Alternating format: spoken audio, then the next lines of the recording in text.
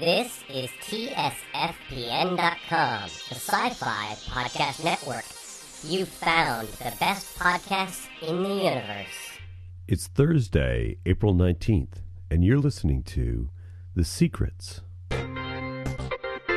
Welcome to this podcast of The Secrets, the podcast for anyone who is serious about writing. The Secrets' home can be found at www.stormwolf.com. For the next 15 minutes, we'll talk about writing and how to get you even closer to seeing your name on the spine of a book. Welcome to a very special edition of The Secrets. I'm Michael A. Stackpole, a published novelist with 39 books to my credit. I'm also an award-winning podcaster and have been very interested in the effects of technology on publishing. It's both a very exciting time and a scary time to be a writer. The information revolution is having as profound an effect on what we do as the Industrial Revolution had on the lives of workers, and not all workers are adjusting well. This current podcast is outside the main series. I'll have the continuation of the 21 Days to a Novel series up soon, but an issue cropped up that I want to address very quickly. This is more of an editorial than a tutorial, so please bear with me. Learning about the business is part of learning to be a writer, so this is actually cogent and on topic, even if it's a bit askew from where we have been doing things. So don't worry about working on your novel right now. Just listen up. Dr. Howard V. Hendricks, the outgoing vice president of the Science Fiction and Fantasy Writers of America, also known as SFWA or SFWA, had a live journal entry posted, in which he explained why he was not going to run for president of the organization. Vice presidents have a history of moving up, so his choice surprised some people. In his essay, he explained a lot of things and then launched into an attack on people who publish their work for free on the net. He said, "I'm also opposed to the increasing presence in our organization of web scabs who post their creations on the net for free. A scab is someone who works for less than union wages or on non-union terms. More broadly, a scab is someone who feathers his own nest and advances his own career by undercutting the efforts of his fellow workers to gain better pay and working conditions for all. Web scabs claim they're just posting their books for free in an attempt to market and publicize them. But to my mind, they're undercutting those of us who aren't giving it away for free and are trying to get publishers to pay a better wage for our hard work." End quote. You may want to scroll back and listen to that again, because there's a lot there. I'll break it down, but let me give you some background on Dr. Hendricks. He was born in 1959, just 2 years after me, and has a Ph.D. in English. He has 6 published novels to his credit. He also has written books of criticism and a book on gardening, as well as a number of short stories, which have appeared in a variety of anthologies. By his own admission, he's had a tough time with publishers, having 2 editors at his last publisher fired while they were handling him. It's a tough blow for anyone. His tirade against web scabs, as he calls them, is completely unjustified. Let's start with that term. He describes a scab as someone who feathers his own nest and advances his own career by undercutting the efforts of his fellow workers to gain better pay and working conditions for all. While it's nice that he acknowledges the union connections and origins of the word scab, he quickly passes that aside. And I think, no matter what your opinion are of unions, you can see where scab certainly becomes a pejorative there, and he uses it in that method. This, however, begs a question. Is SFWA a union? It most specifically is not.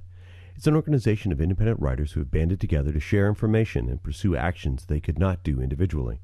SFWA has many fine programs, and I've been a member since the late 1980s. I even served for a time on the grievance committee. While SFWA has many SF and fantasy authors as members, it by no means has all of them.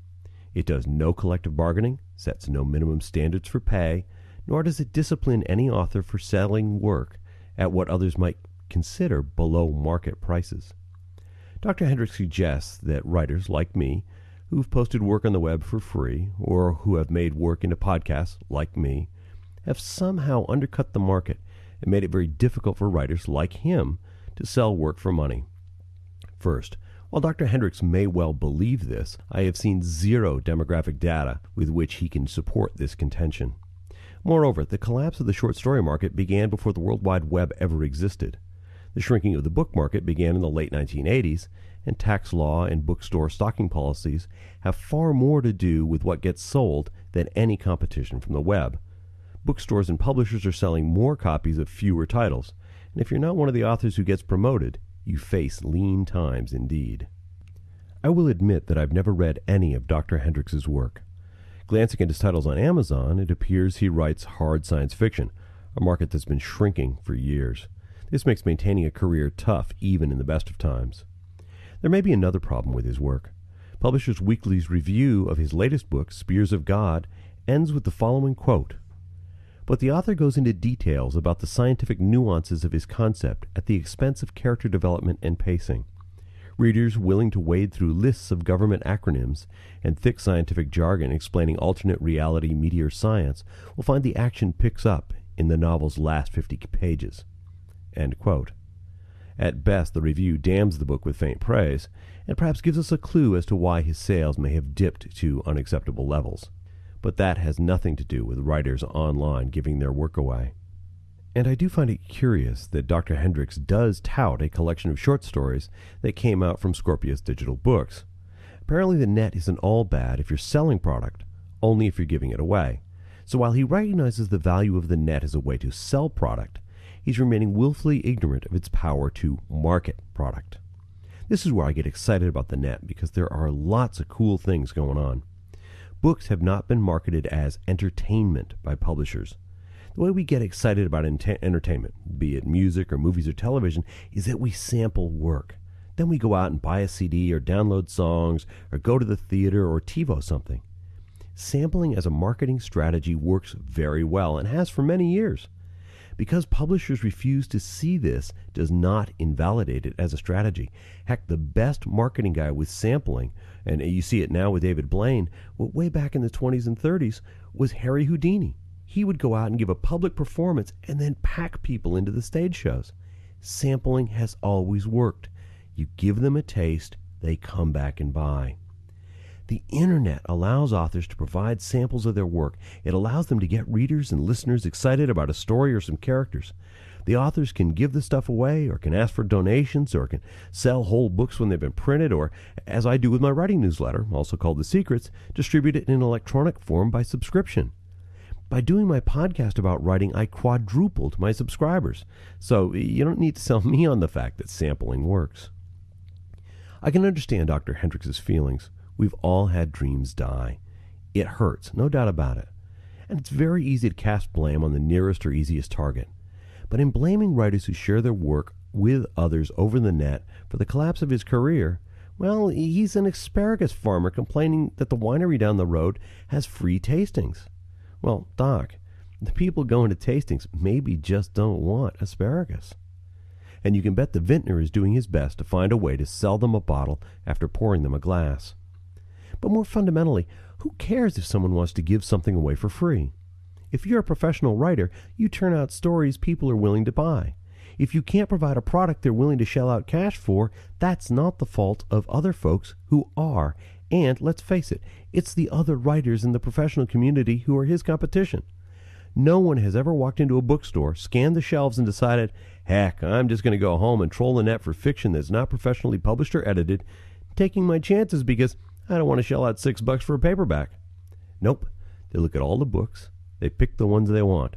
If you have a bad cover or you just don't excite them, your book stays on the shelf and someone else's goes home. The writers and artists giving stuff away for free on the net have every right to do it, even if they're not doing it as a form of marketing. As long as they're having fun, who's to tell them they're hurting professionals in another field? No one.